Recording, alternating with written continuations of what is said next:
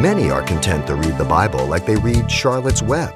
They read it completely, enjoyed it thoroughly, but upon their shelf it now sits.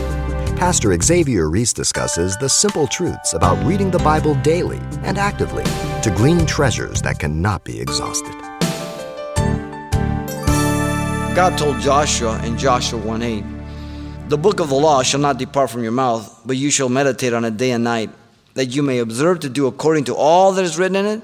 For then you will make your way prosperous, and then will have good success." The daily need of the Word for the Holy Spirit to speak to me is essential for my life. And the older I'm getting, the more I'm reading the Word of God. You know, when you first start out, you go, 5 chapters one day? Ooh.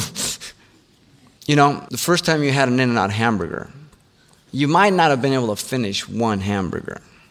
But if you were diligent to go to the In-N-Out all the time, you built yourself up to a double-double. Maybe even 2. I hope that's what's happening in your feeding of the Word of God. I hope that when you're around the house and you have spare time, there's nothing wrong with exercising, nothing wrong with just laying around or whatever.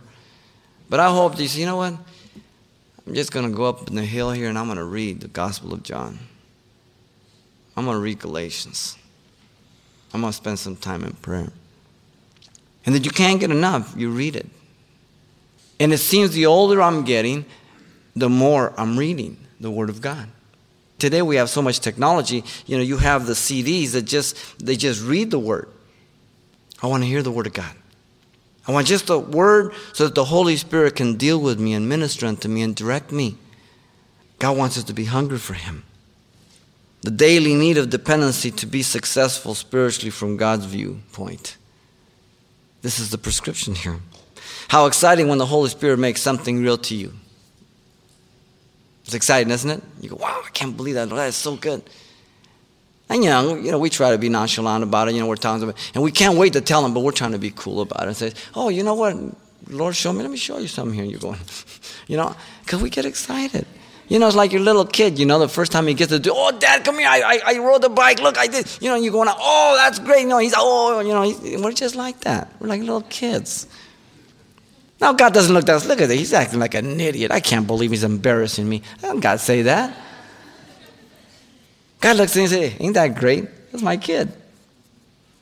He's all turned on for me. 1 John 2:20 says, but you have an anointing from the Holy One, and you know all things. All the things of God that are revealed by God are revealed from the Scriptures.